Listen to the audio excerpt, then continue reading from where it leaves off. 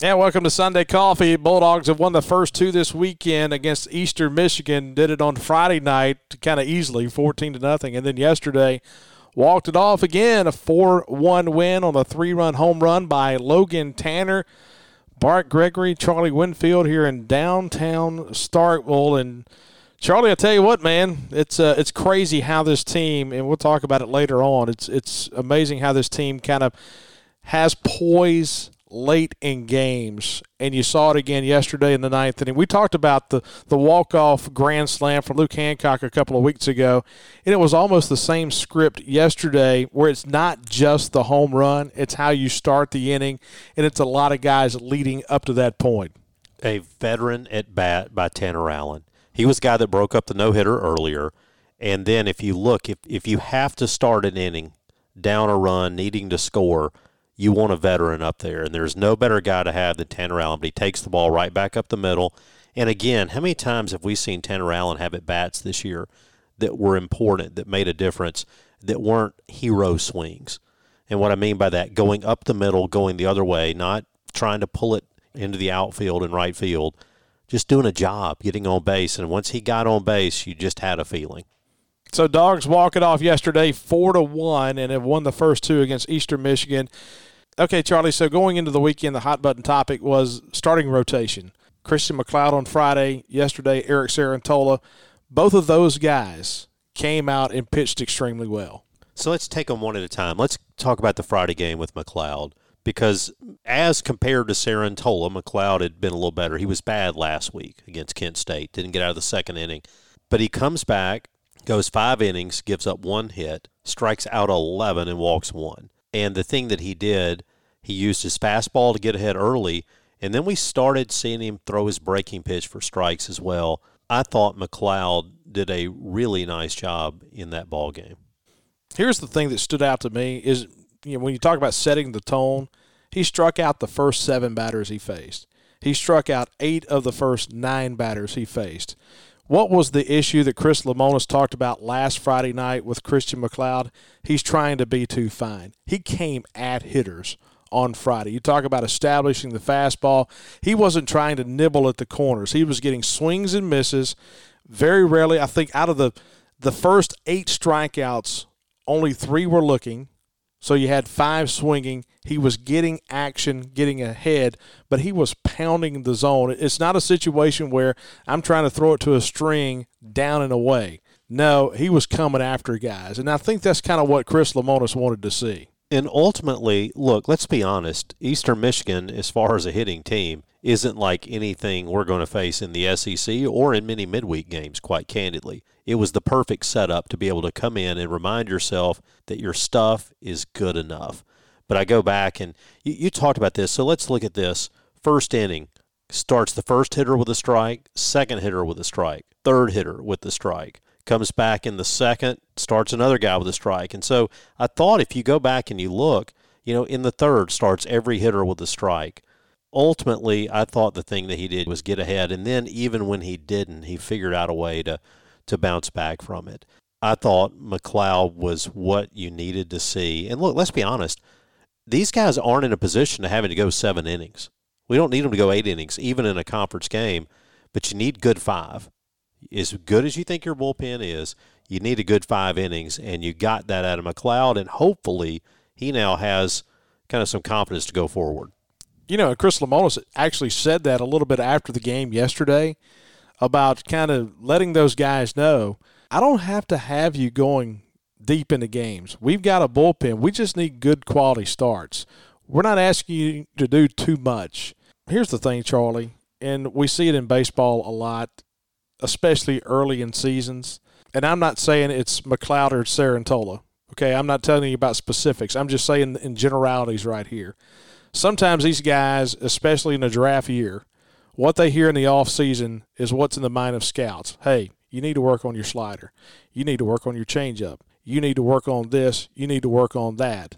Sometimes it takes that slow start for a pitching coach and for a head coach to have the ability to walk in there and say, let me tell you something. It's all about us right now. It's all about establishing the zone. And like I said, I'm not saying this about McLeod or Sarantola, but I know it happens. Sometimes you just have to channel out the noise about what's going on away from the field. Yeah, I think it happens all the time. It happens with hitters, too. What's the classic way? You see guys trying to hit more home runs. You see guys doing things that just right now aren't winning baseball. They may be things that elevate your draft profile, but you need guys who are going to buy into the system. And again, let me be clear.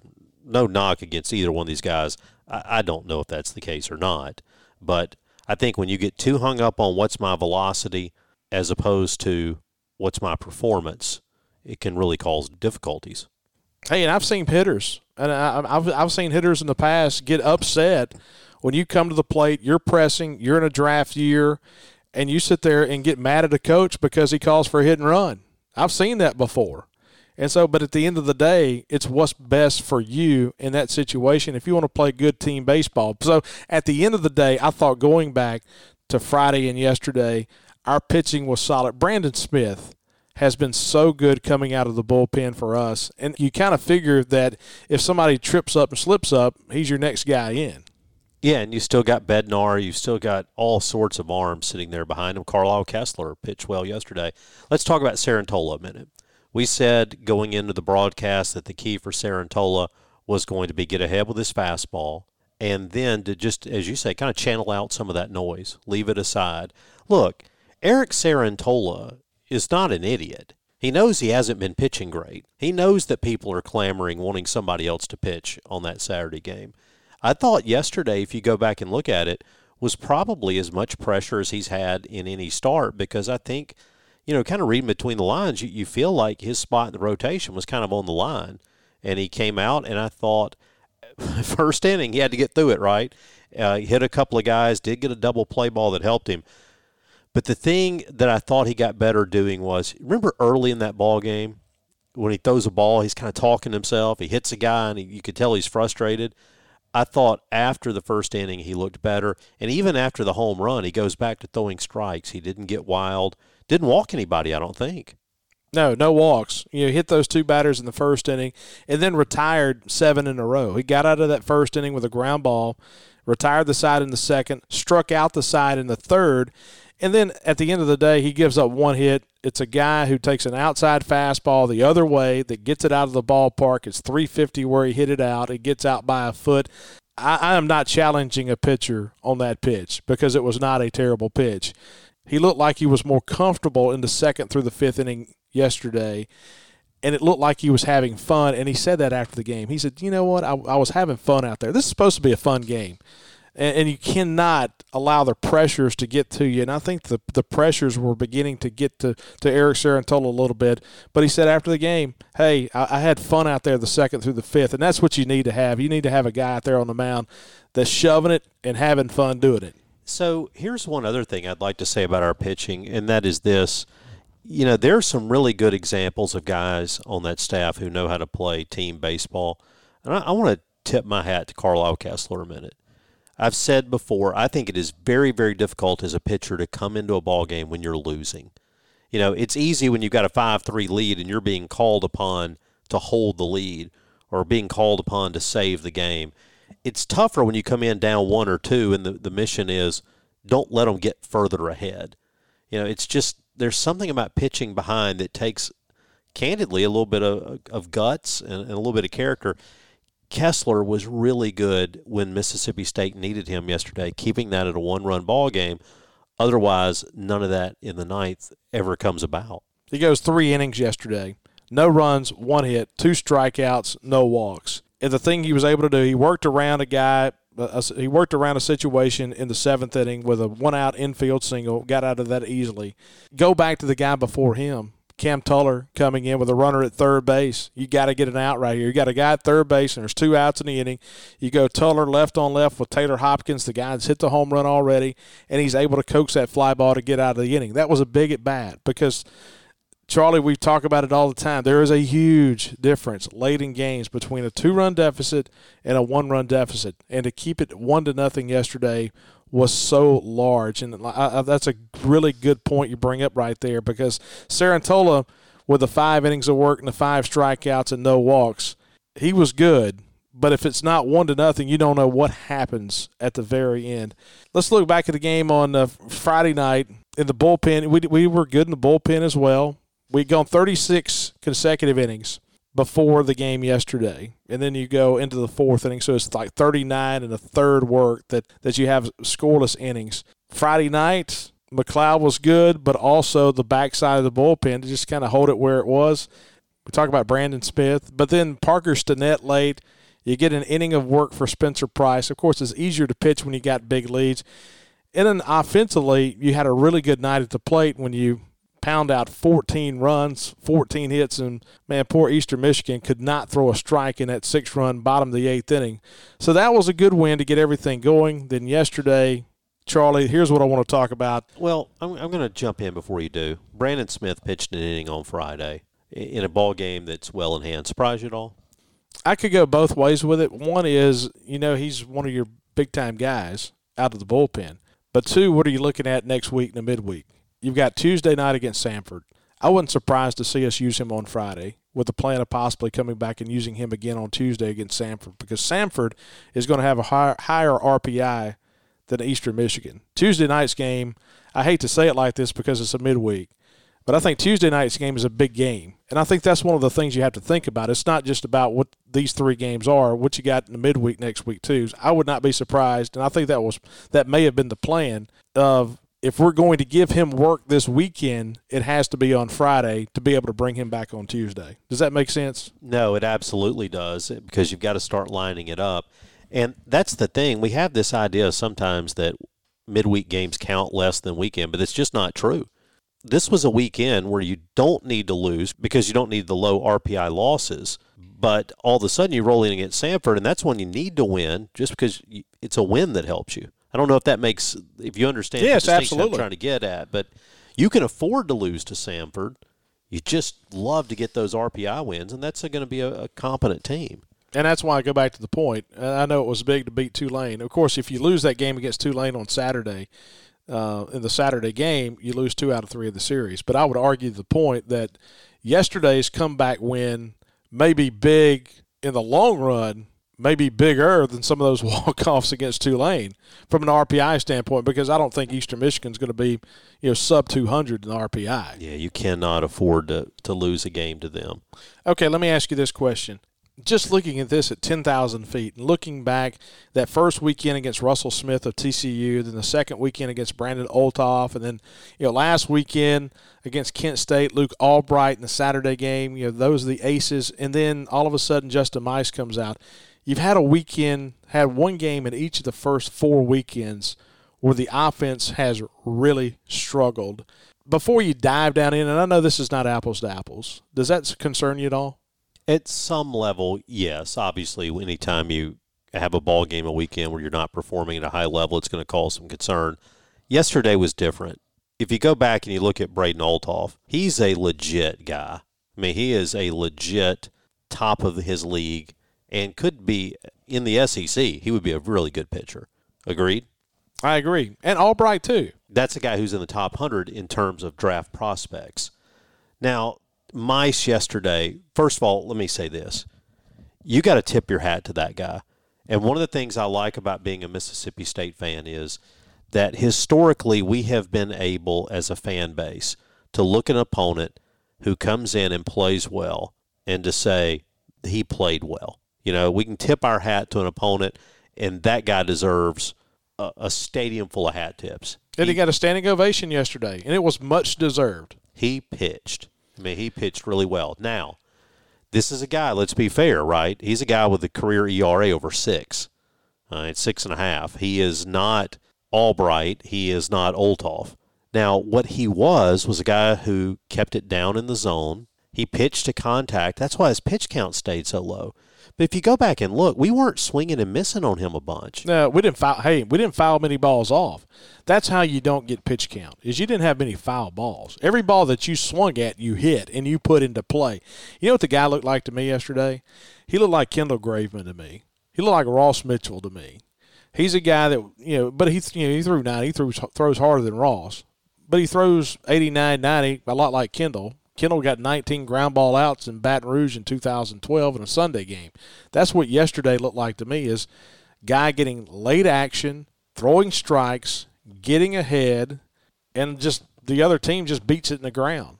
And I'd venture to say that, Charlie, yesterday is probably as frustrating. It's probably not as frustrating as seeing a soft toss lefty, but it's up there. Because every time you go back to the dugout, you're sitting there saying, why are we not hitting this guy? Why are we not doing it?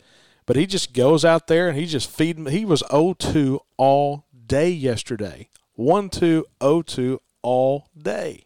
And you look at, in terms of getting ahead, what that resulted in. You go to the first inning. 3 pitches to DeBrule, 2 to Jordan, 5 to Tanner Allen. Roll on to the second. It's the same thing. He's 2 pitches, ground ball, 3 pitches, ground ball. As you kind of roll through the innings, what you see is a lot of very quick, early ground ball outs for Mississippi State. He just never ran up his pitch count. Think back to the games that we've had where we've talked about, wow, that was a 10-pitch at bat by Luke Hancock. What a job of fighting off pitches. There was none of that. I don't remember a single at bat yesterday that went deep into the count because we were working the at bat, because we were fouling balls off. If it went deep in the count, it was just because somebody didn't throw strikes. Yeah, and I go back to the point of we didn't have any foul balls. I mean, everything that was swung was squared. Or, not squared, but hit on the ground and put in play. And he located, he did okay locating. Now, swinging at first pitches and popping balls in the ground. I mean, we did that several times where he had some innings where he would get to the third batter and he's only thrown, 4 or 5 pitches in the entire inning. But, it's real easy to be a fan there, right? Because how many years did we sit here saying, we don't swing in enough first pitch strikes, we take too many pitches, and then you come out and you swing at a bunch of first pitch strikes and you pound them straight into the turf, and it's, well, we're not being selective. No. Look, for whatever reason, I don't know if he had some sink on it. We just couldn't get on top of anything he threw yesterday. Now, the one guy who was getting under balls was Logan Tanner. Yeah. And that's why I said on the broadcast late that he was the guy that you would want up right there. And somebody could easily say, why on earth don't you want Luke Hancock up there? Why wouldn't you rather have Tanner Allen? Because in that situation where you've got nobody out and you got a runner on third, he was the one guy all day long who was getting lift, who you didn't feel like was going to ground out to the first baseman. No, and that's the thing. Hey, that guy, Mice, he's going to remember that day for the rest of his life. He got ground balls. He got some double plays. He really pitched it well. But let's go back to the very end, and like you talk about in that inning, the leadoff single by Tanner Allen, and then Cameron James. You're in the part of the order where you can't bunt. If this happens, if Brad Cumbus leads off the inning and you've got Lane Forsythe at the plate with the leadoff guy on, you may probably think about bunting. But you're not bunting in that situation. You got Cameron James up there. He gets hit by the pitch. With 2 strikes. 0-2 count. That to me, that's one of the biggest pitches. And then Hancock comes to the plate. And, Charlie, you may completely disagree with this because baseball changes so much. I thought when Cameron James was hit, the game was over. I thought when he went to first, this is not going to end well from the guys from Green. I agree. And, again, if you've got a big at-bat in a ball game, Tanner Allen, Hancock, you'd love to have those guys up there. And another job of just getting a ball down the right field line. And you notice the other thing Hancock did? So Hancock did not try to be a hero and get to second base. No. All right. He had tied up the game. His run means nothing. His run is meaningless, and the worst thing you can do is get an out trying to get to second base right there. He rounded third, and he walked right back. Rounded first, and he walked right back to the bag. Absolutely. A guy that's not thinking about himself. Because like you said, Charlie, you get thrown at second base right there, everything may change a little bit.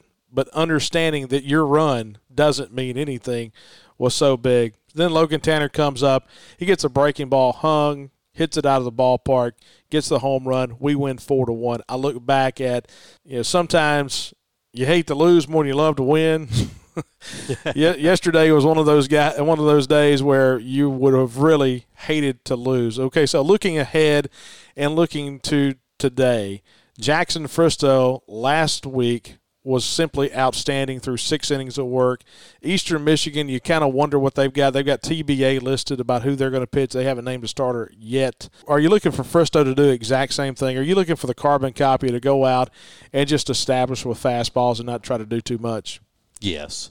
I think it's a situation where the worst thing that can happen for Mississippi State is just for a guy like Fristow to go out today and struggle with control, because you don't need to plant that in his mindset. I think the thing you want to do is go out and throw strikes, because if you do, look, Eastern Michigan's not going to run 5 balls out of the yard.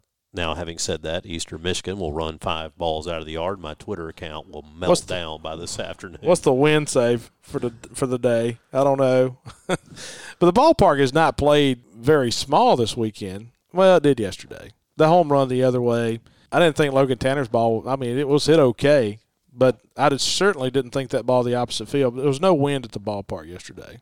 No, I kind of thought Logan Tanner's ball would kind of one-hop to the wall. Yeah, off the bat. But at the end, it doesn't matter, right? It's just a stat. How about this, though? We talked about this during the broadcast yesterday. That's going to be a guy that hits home runs. He's got power, but he had 1 extra base hit coming into that game yesterday. Yeah, and he had like 12 hits. He had like 12 hits, 11 singles, and 1 double. And he hits the ball hard. Yeah, he hits the ball hard. And so it's all about swing playing. We talked about that with Raphael last week. Launch angle. No. That was good to talk to Raphael last week. If you haven't listened to that, go back and listen to that on Thursday on our Out of Left Field show. We talked to Chris Lamonis about this coming weekend and about where his team was.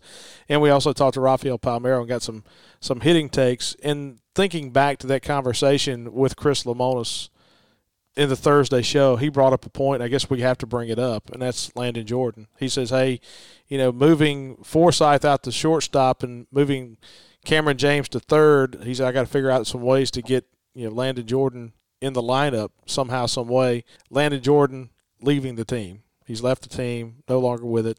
And I can understand the frustration of a Landon Jordan. I also understand where Chris Lamonis is coming from, because he has to have some right-handed hitters in the lineup. Yeah, so the frustration, if you're Landon Jordan, you feel like you lose your position not because of something you did, but because the Bulldogs decided they had to move Cameron James off short, and they had to get Forsythe in there. And so, if I'm 20 years old, I'm probably saying, well, wait a minute, I hadn't done anything wrong, leave my spot alone.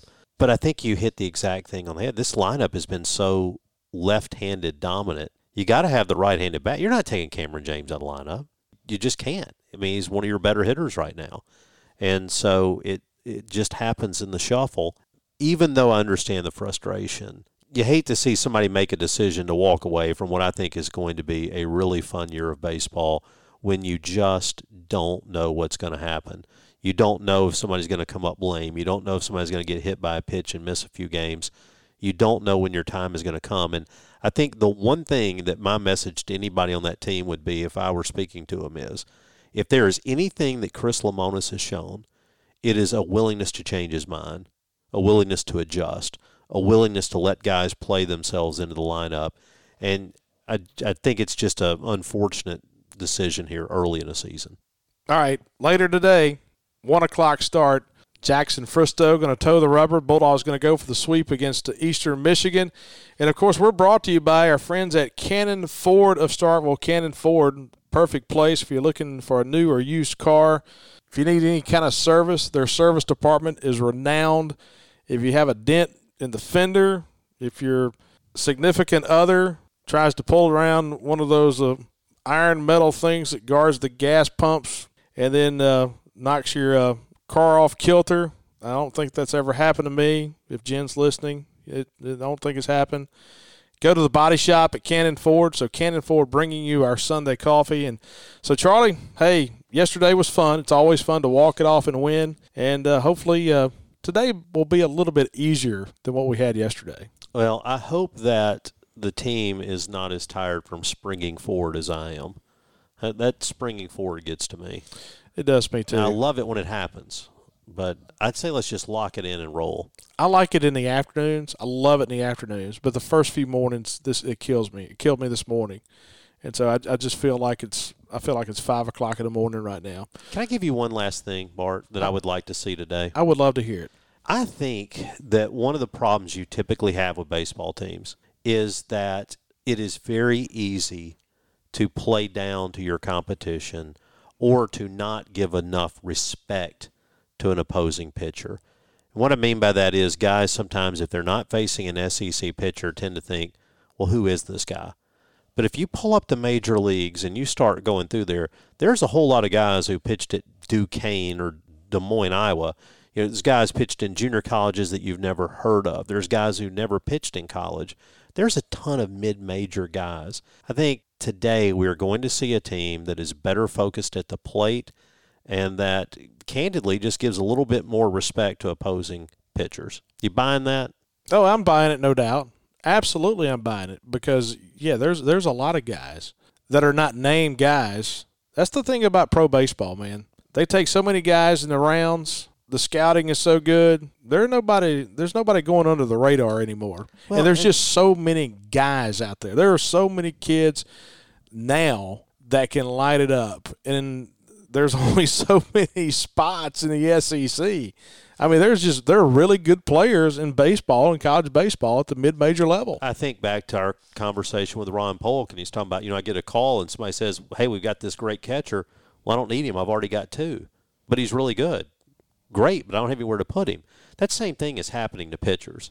And just because you're at Central Michigan, Eastern Michigan, Kent State, what have you, that doesn't mean that you're not going to face a good arm on the mound. But it is still, I think, just kind of gets in your head, particularly after you score 14 runs, this idea that we're going to come out there the next day and do it again. I think we're going to see a better focused team today. We talked the other night, because we're cantankerous now, about the things we don't like to hear. One of the things I don't like to hear in baseball is, man, I wish we would have saved some of those runs. I hate that adage. Anyway, dogs. I'm glad to know that. I'm going to file that away. Eastern Michigan. Yeah, file that away. Eastern Michigan and State today at 1 o'clock. So Charlie and I will be there on the tube. Appreciate you guys hanging out with us here on Sunday Coffee, and hopefully you'll hang out with us later this afternoon as Mississippi State takes on the Eagles of Eastern Michigan. Appreciate you listening.